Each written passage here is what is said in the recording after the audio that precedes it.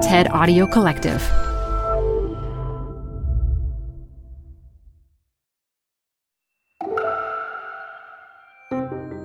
You're listening to TED Talks Daily. I'm Elise Hu. I'm so excited about today's talk because it's about food and drink, my greatest passions. No, we're not just going to list off my favorite foods, even though that would be fun.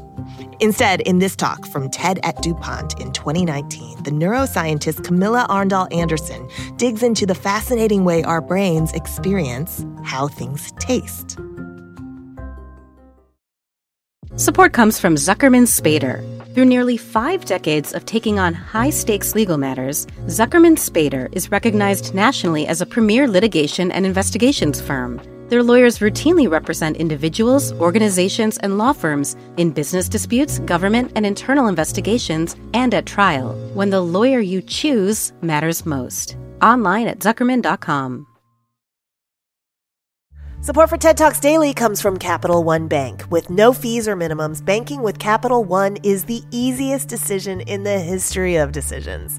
Even easier than deciding to listen to another episode of your favorite podcast. And with no overdraft fees, is it even a decision?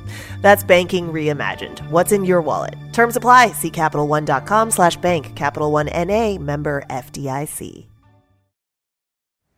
So I had this very interesting experience 5 years ago. You know, me and my husband, we were out grocery shopping as we do every other day. But this time, we found this fancy, I'm talking fair trade, I'm talking organic, I'm talking Kenyan, single origin coffee that we splurged and got. And that was when the problem started already. My husband, he deemed this coffee blend superior to our regular and much cheaper coffee, which made me imagine a life based solely on fancy coffee. And I saw our household budget explode. And worse, I also feared that this investment would be in vain, that we wouldn't be able to notice this difference after all. Unfortunately, especially for my husband, he had momentarily forgotten that he's married to a neuroscientist with specialty in food science. All right? So without further ado, I just put him to the test. I set up an experiment where first I blindfolded my husband.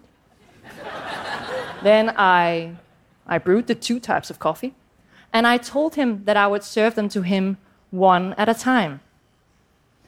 Now, with clear certainty, my husband, he described the first cup of coffee as more raw and bitter. A coffee that would be ideal for the mornings with the sole purpose of terrorizing the body awake by its alarming taste. Right? The second cup of coffee, on the other hand, was both fruity and delightful. A coffee that one can enjoy in the evening and relax. Little did my husband know, however, that I hadn't actually given him the 2 types of coffee. I had given him the exact same cup of coffee twice. Right. And obviously, it wasn't this one cup of coffee that had suddenly gone from horrible to fantastic. No, this taste difference was a product of my husband's own mind, of his bias in favor of the fancy coffee that made him experience taste differences that just weren't there. All right, so having saved our household budget and finishing a very good laugh, me especially, I then started wondering just how we could have received 2 such different responses from a single cup of coffee. Why would my husband make such a bold statement at the risk of being publicly mocked for the rest of his life? The striking answer is that I think you would have done the same. And that's the biggest challenge in my field of science, assessing what's reality behind these answers that we receive. Because how are we going to make food tastier if we cannot rely on what people actually say they like? When I drink a cup of coffee, I detect this cup of coffee by receptors on my body, information which is then turned into activated neurons in my brain. Wavelengths of light are converted to colors. Molecules in the liquid are detected by receptors in my mouth and categorized as one of 5 basic tastes. That's salty, That's sour, bitter, sweet, and umami. Molecules in the air are detected by receptors in my nose and converted to odors. And ditto for touch, for temperature, for sound, and more. All this information is detected by my receptors and converted into signals between neurons in my brain. Information which is then woven together and integrated such that my brain recognizes that, yes, I just had a cup of coffee, and yes, I liked it. And only then, after all this neuron heavy lifting, do we consciously experience this cup of coffee. And this is now where we have a very common misconception. People tend to think that what we experience consciously must then be an absolute true reflection of reality. But as you just heard, there are many stages of neural interpretation in between the physical item and the conscious experience of it, which means that sometimes this conscious experience ends up not really reflecting that reality at all, like what happened to my husband.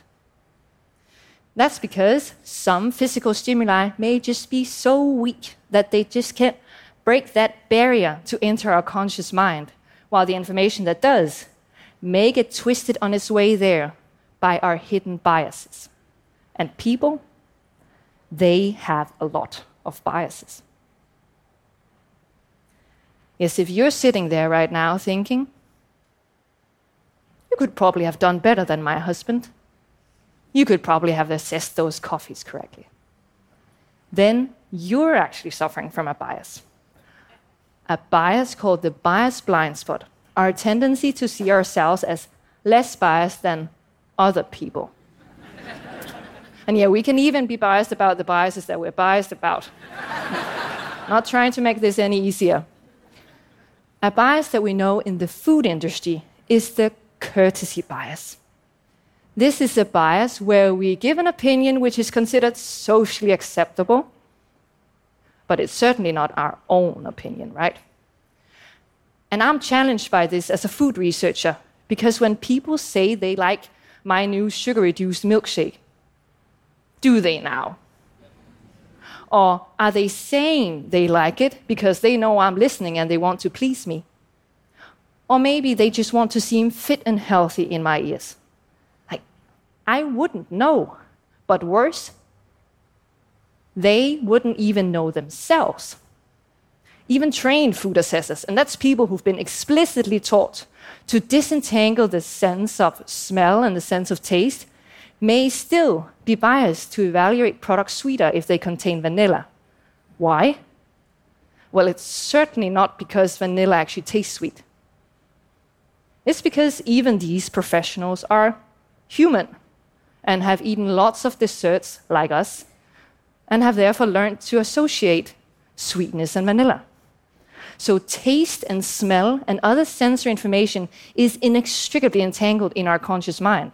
So on one hand, we can actually use this. We can use these conscious experiences, use this data, exploit it by adding vanilla instead of sugar to sweeten our products.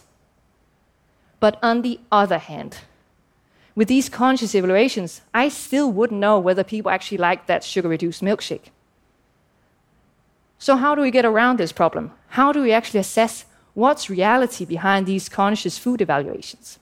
The key is to remove the barrier of the conscious mind and instead target the information in the brain directly.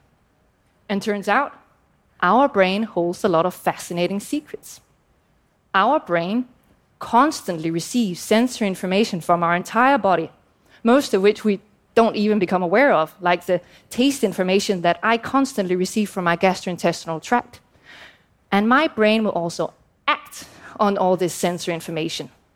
It will alter my behavior without my knowledge, and it can increase the diameter of my pupils if I experience something I really like, and increase my sweat production ever so slightly if that emotion was intense. And with brain scans, we can now assess this information in the brain. Specifically, I've used a brain scanning technique called electroencephalography, or EEG in short, which involves wearing a cap studded with electrodes, 128 in my case. Each electrode then measures the electrical activity of the brain with precision down to the millisecond. The problem is, however, it's not just the brain that's electrically active, it's also the rest of the body as well as the environment that contains a lot of electrical activity all the time.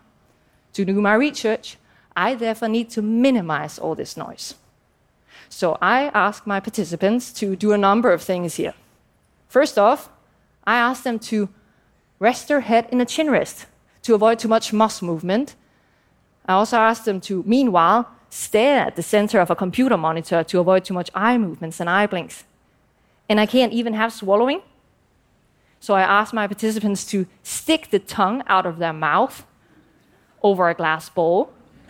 And then I constantly let taste stimuli onto the tongue, which then drip off into this bowl.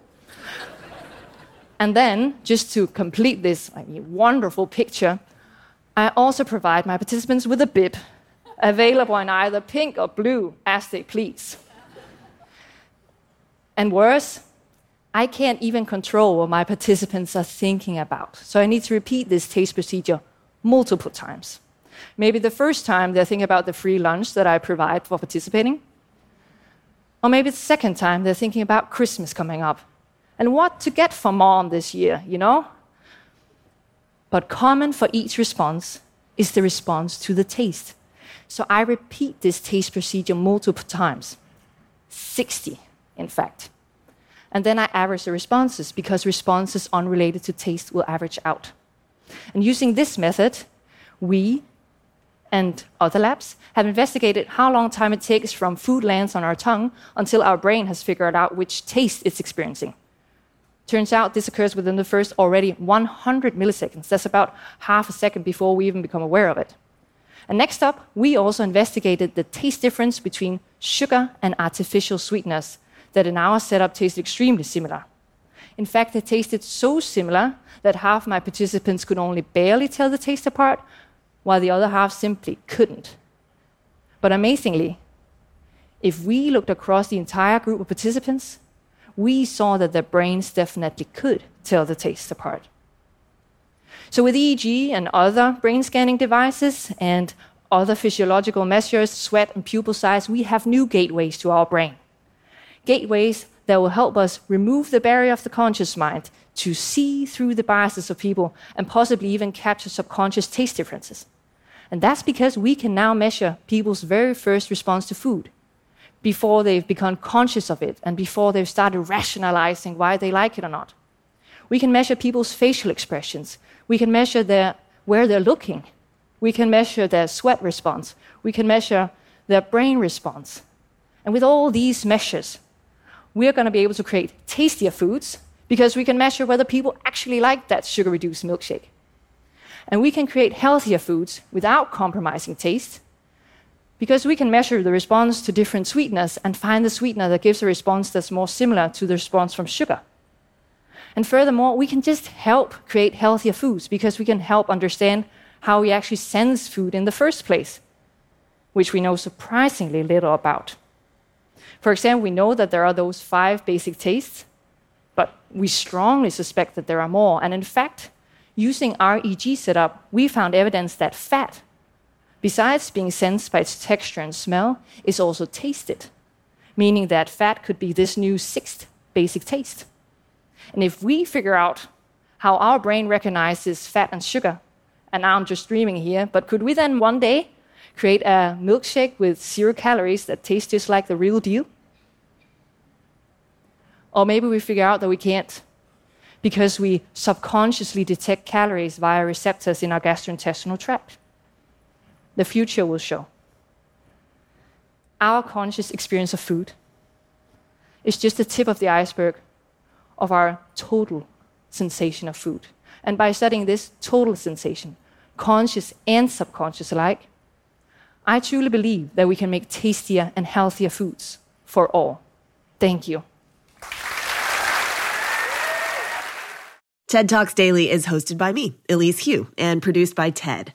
Theme music is from Allison Leighton Brown, and our mixer is Christopher Fazy Bogan. We record the talks at TED events we host or from TEDx events, which are organized independently by volunteers all over the world. And we'd love to hear from you. Leave us a review on Apple Podcasts or email us at podcasts@ted.com.